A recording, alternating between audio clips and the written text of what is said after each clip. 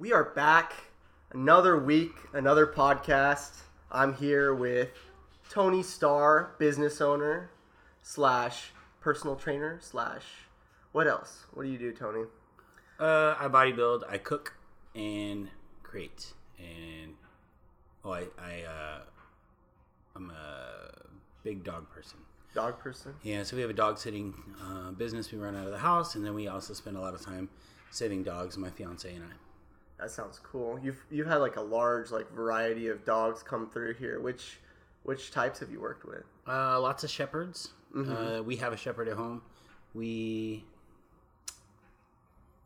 Just lots of different kinds. It seems like more and more dogs these days are mixed. Mm-hmm. It seems like a very specific thing to end up doing. Like, how did you guys come to the, joint decision of opening up a dog sitting environment? It wasn't a joint decision. It was her decision, but I was all about it.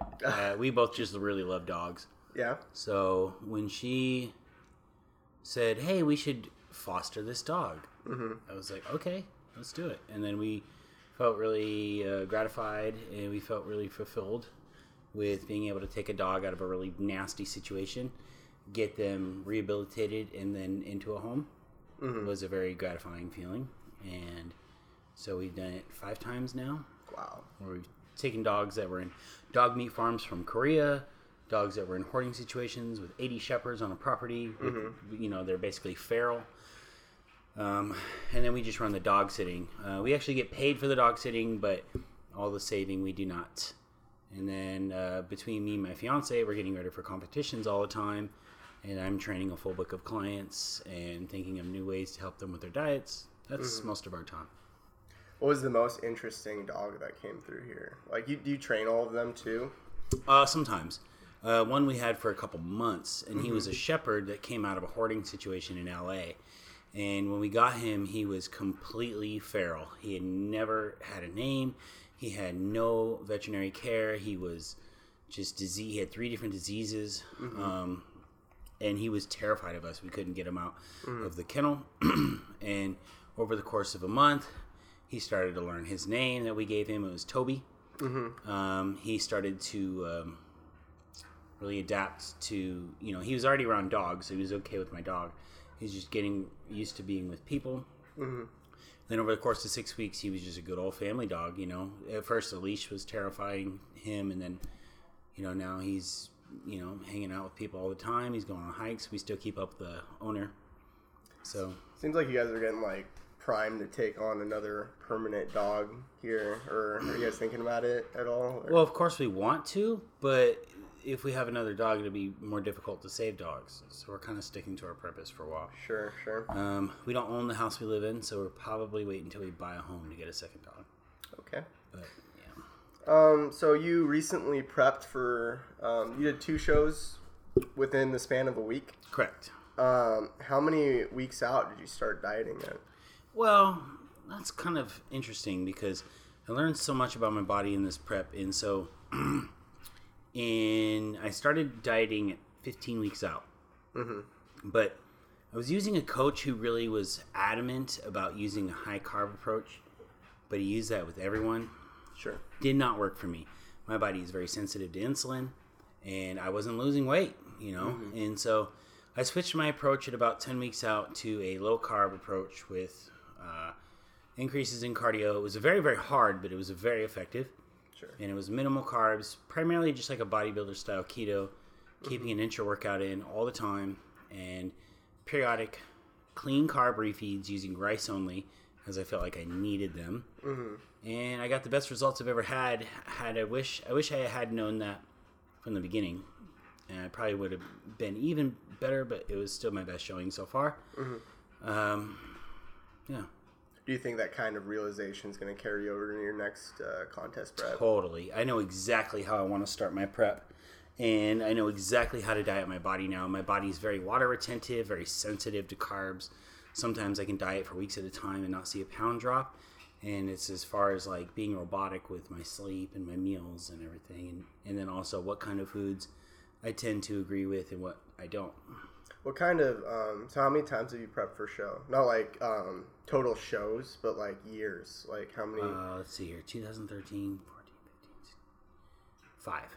So what I've noticed, having done several shows myself, that every time I prep, it's kind of different. Like my body kind of changes, adapts to the certain approach that I might have done last time. Are you ready to deal with the fact that possibly that approach might not work next time, or do you think, like, without a doubt, that, like, how is your? I feel like even the changed prep over the years? before this last one, I was starting to kind of figure that out. Yeah. Because I feel like I needed to refeed it 4 weeks out, and I just didn't do it. I feel like regardless of what it is, a low carb approach will be good, and starting cardio from day one. Yeah. And I waited way too long to implement cardio into my diet. So starting cardio from day one, starting with what I know from day one, and getting ahead of the curve early. Yeah. And then as far as doing a carb up the night before the contest, I will not do carbs the day before the contest anymore, because I feel like the sugars wash my body out and make me smooth. So when you first started the show, you started off with high carbs. Did you make any progress off of that at all, or was it? Yeah, I tightened up, but it wasn't like I was dropping a lot of body fat. Sure. Okay, so you lost a lot of water, but you didn't really lose fat. Just because probably the meals were clean and they were really regular, but I was still eating a ton. So it was probably because in doing that and being so robotic about the times and stuff that I was able to train a little better. That's my guess. Okay. So you were able to train more because you were giving yourself more carbs throughout the day. Yeah, well, it was just everything was so perfect. I wasn't messing around as far as eating out or not being timed on my meals correctly. I was just still eating too much. What was the transition like going from that high carb diet to the low carb, high fat, high protein approach? It was very awesome because I got shredded within 3 weeks. The results. Did you do it instantly, or did you taper off the carbs? I went to a basically 2 days a week, 3 days a week carbs. 4 days a week no carbs at all, except for the intra workout. Okay. And then having that 3 days a week where I had carbs. Like a refeed almost?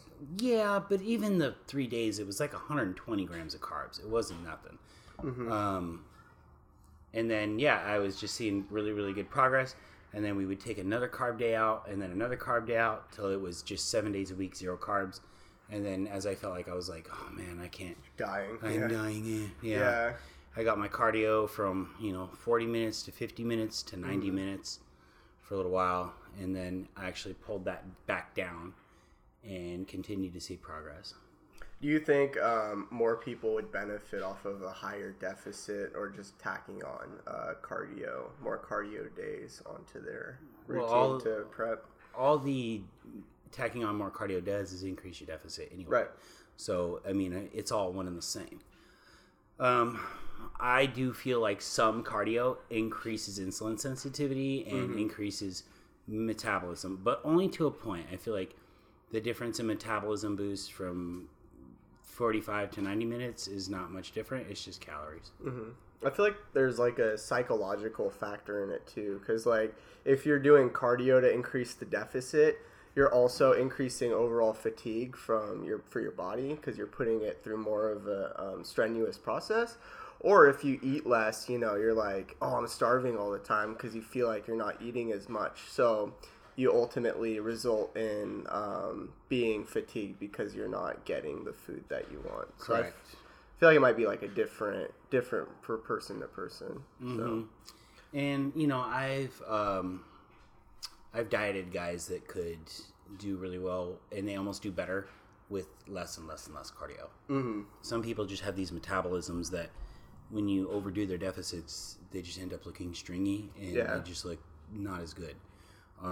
Certain people who are a little bit more husky naturally put on body fat very quick.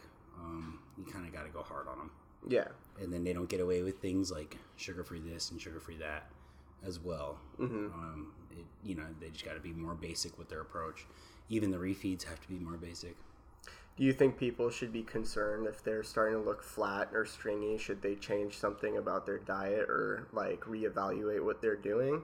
Or do you think that's just part of prep? Depends on the person. If it's a naturally gifted metabolic person, and they're already pretty lean, then maybe. because then we have the concern that they might lose muscle. Sure. But for the most part, most of the time, they're going to look flat towards the end anyway. Like, there's no way you can get really shredded without some depletion. Yeah. You know? And that's what happened to me in this last show is I ended up going into the first contest a little bit flat. I had some cheat food right after the show, dieted for the next week into the next show, and I came in way harder and fuller. I think one of my strategies as far as going into a show that's helped me out the most, like in looking full and shredded, is just not significantly reducing my calories the week of contest day, but just maintaining everything. So it's just another week, it's just another week in the diet, nothing too crazy. So my body's just, able to replete the day before the show, and I can just feed myself a little more carbs and come in full. Yeah, that's the approach I'll be using going forward, is to do actually a fairly large cheat a week out. And what happens is when I have a large amount of food, I do wash out a little bit, but then a couple days later when that water retention comes back off, I'm hard and I'm full. Because I can usually stay full for a few days after, a good cheat meal or two. So probably we'll do like a carb pretty far out and then come in, and it's unlikely I'll flatten out by then because peak week I don't tend to work out very hard. Sure. So I don't either. Yeah. And if I do, then I do. Maybe I'll have carbs Tuesday, Wednesday, and the show's on Saturday. But I'm no longer going to be implementing large amounts of carbs Friday before a contest. I think it's all about learning your body, because there's no one time where sometimes your body's super fatigued and it's taking a huge toll, and maybe you need to take a step back and bring training down a notch, or maybe you feel fresh the peak week. You should go ham, and you're going to look freaking amazing on stage because you had the energy to fuck your workups out. So, is there a particular scheme that you had training-wise, like high reps, high sets, lots of volume, or was it low volume, lots of reps, What was the approach? Yeah, I had a training partner this whole time, and my training partner's veteran bodybuilder. He's massive. You can shout him out if you want. Kyle. What's up, Kyle? Yeah, what's up, Kyle? So we did, let's see here. We lifted pretty fucking heavy, as long as we could. And then probably 3 weeks out, I started doing supersets of the same muscle group. So it would be chest superset with a chest exercise. Yeah. So maybe an incline and a decline or something like that. But the intensity and the speed of the movements were going up. Reps were still relatively low, but the volume was increasing shortly. And then we kept increasing the volume, and then towards the last 2 weeks, it was pretty much all giant sets. So 5 exercises, 1 round of 15 on each exercise, all the way through until you do 1 of each, and then take a break, and then restart that process.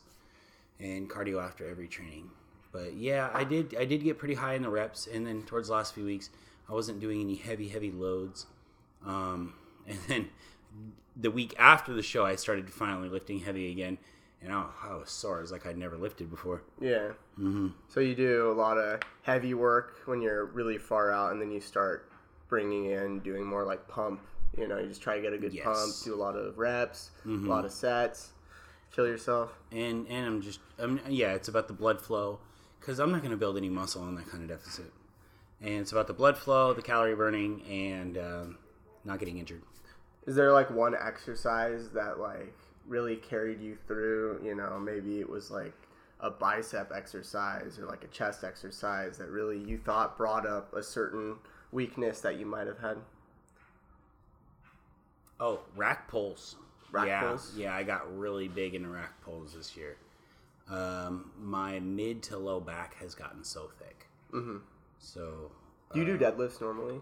Yeah, I always do deadlifts, but not just doing deadlifts, but doing more variations of deadlifts, doing stiff legs, doing my deads, but then just lots and lots of rack pulls, 6-7 sets, and just burning out that low back, and also doing a back extension where you round your back out and then curl it back to really flex your spinal artery, because I think that a Christmas tree is the coolest thing on a body, and I just wanted one so bad.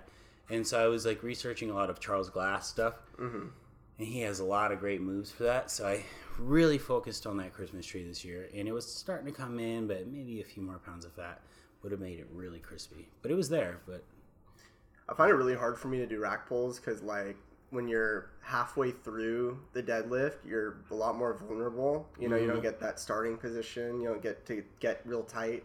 You know, so that's why I've kind of just stayed away from. I should probably implement them because they look like they come with me sometime, and I'll show you how they work. You almost like have to improperly lift it, and like purposely not, like when you're doing deads, you're trying to lift through your legs and your hips, because typically people are moving the weight.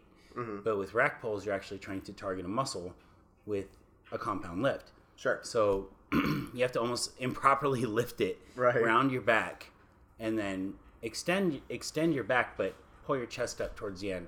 And it's a particular way that I do it to really just target my mid back. Yeah. So you started a business, Tony Starr. Is it Tony Starr Fitness, right? Some odd years back. What got you started into that? Was that like your dream to ultimately own your own personal training / coaching business? Or? Let's see here. I mean, yeah, any trainer who works at a gym for years has the idea that it would be cool. I didn't realize how much more money I was going to make, so I never really went for it. I was working at Gold's at the time, and a buddy of mine, Alan, was training independently out of a studio in downtown Bellevue. And he wasn't his own business, but it was kind of like a contractor deal. It was kind of a weird setup. Anyway, I went over there, and I failed miserably. I depleted all my savings. I wasn't getting any business, and, you know, it wasn't my business, so I couldn't get on the internet aggressively. I went over to Ironworks, talked to the owner. He said, "You cut me a check, I'll let you bring your business here." Really? So, yeah. That's dope. I got an LLC, I got a bank account for my business, and got some t-shirts made. And then I created a website, which was a bitch. Got some business cards, and I went ham on the internet. I got on Yelp, I got on Google, I got on, you know, some SEO to make sure that I was pulling up. And then I went to network meetings like you would not believe. I go to, you know, 3 network meetings a week, regularly, every single week. I signed up for certain ones called Business Network International, where basically you got a group of entrepreneurs, construction managers, you got interior design, chiropractors, naturopaths, real estate agents, and they all are there to learn about your business and you them, so that you can help best refer each other.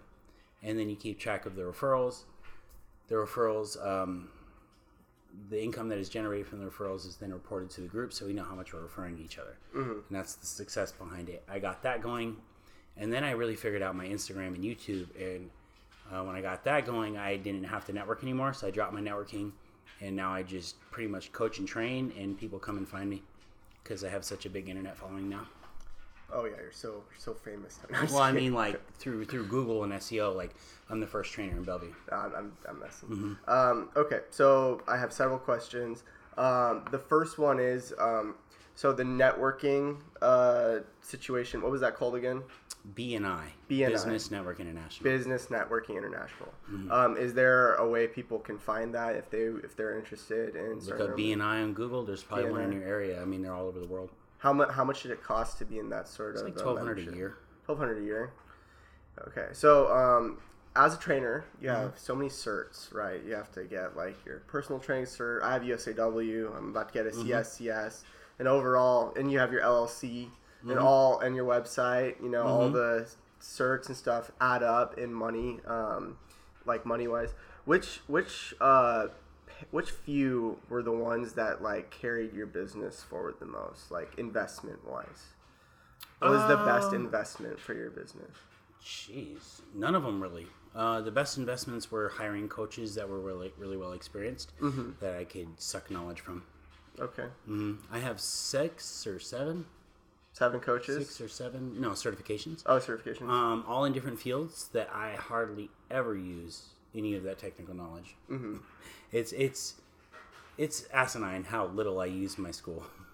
Right. I also have an EMT certification, firefighter 1, because the fire department paid for that. I volunteered for them for a couple years. Sure. Some of the gyms helped pay and sponsor my certifications. I got loans, paid them off. Mm-hmm. None of them really carried my business.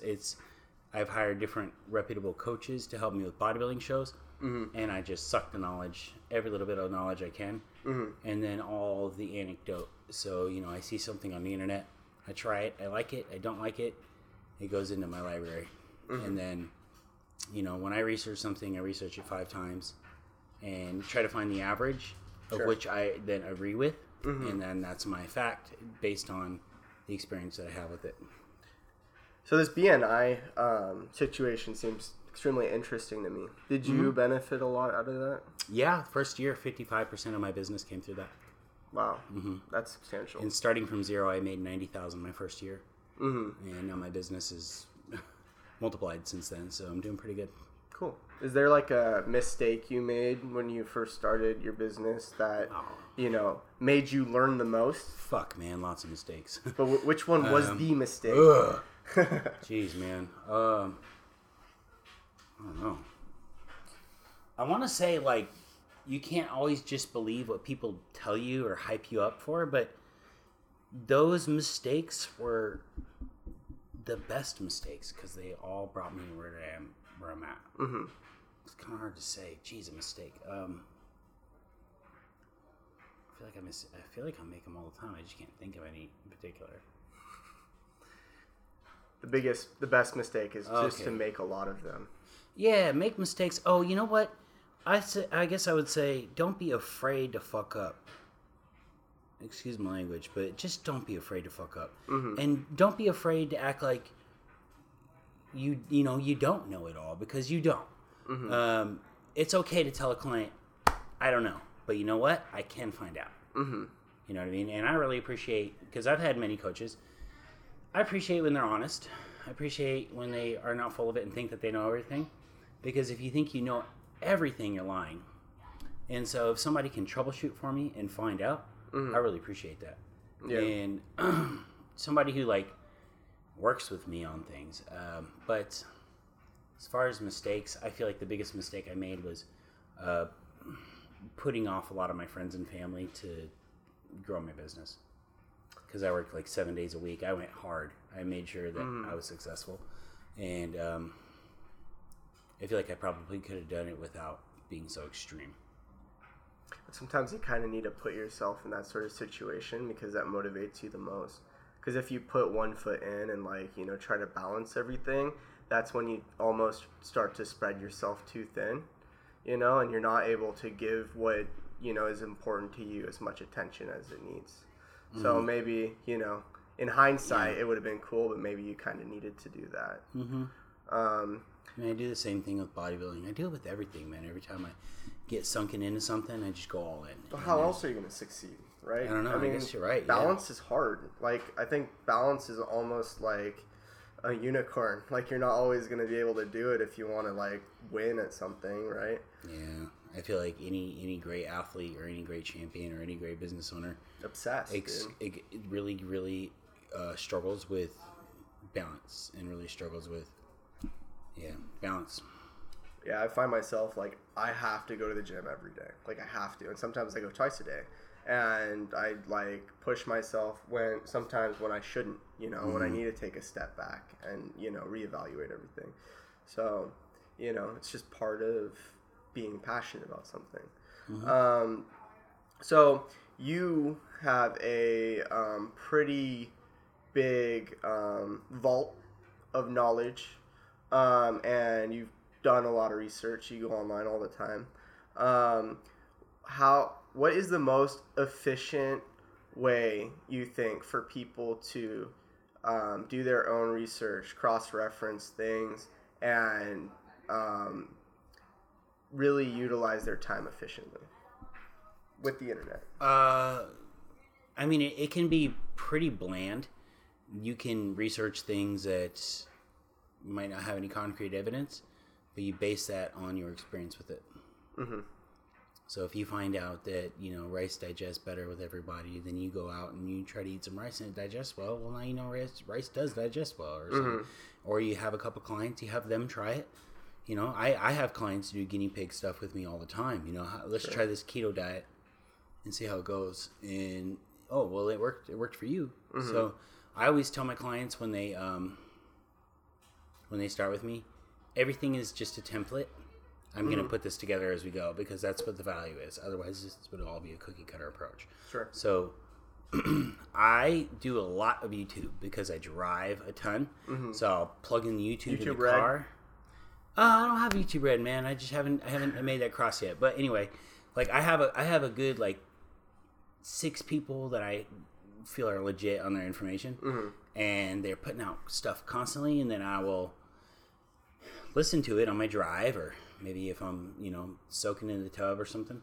Maybe I'm doing cardio. Want to name drop those 6 people?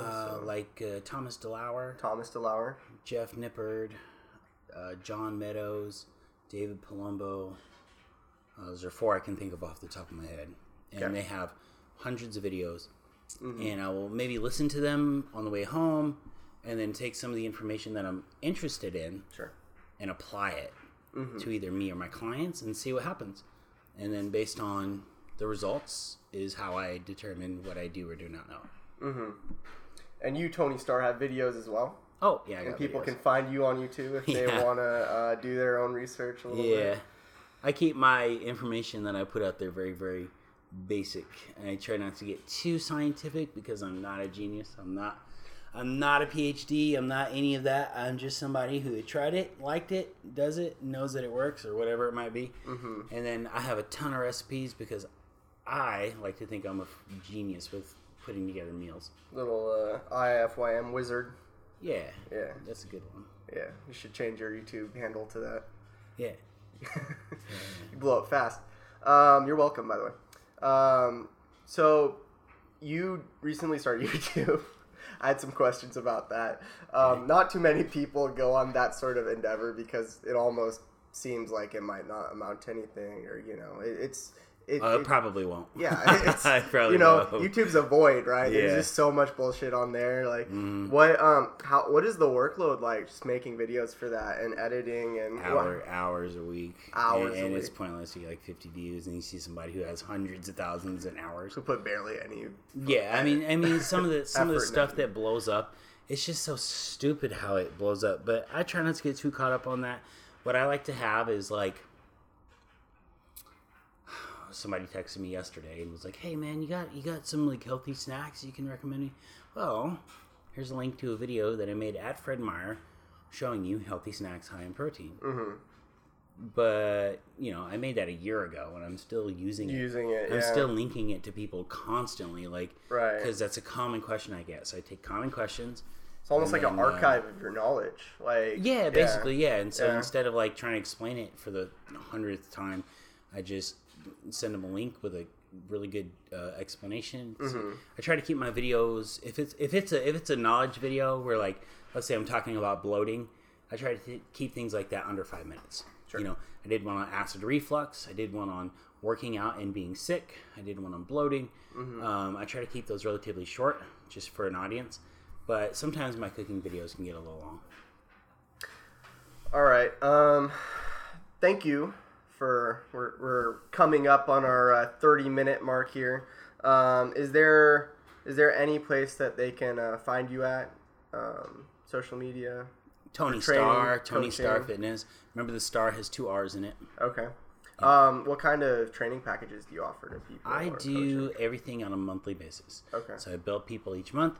I do private training and semi-private training. So semi-private training means that if you want to come in at 4 o'clock and you're the only person there, then we'll train as a private. You're still only being billed for a semi-private.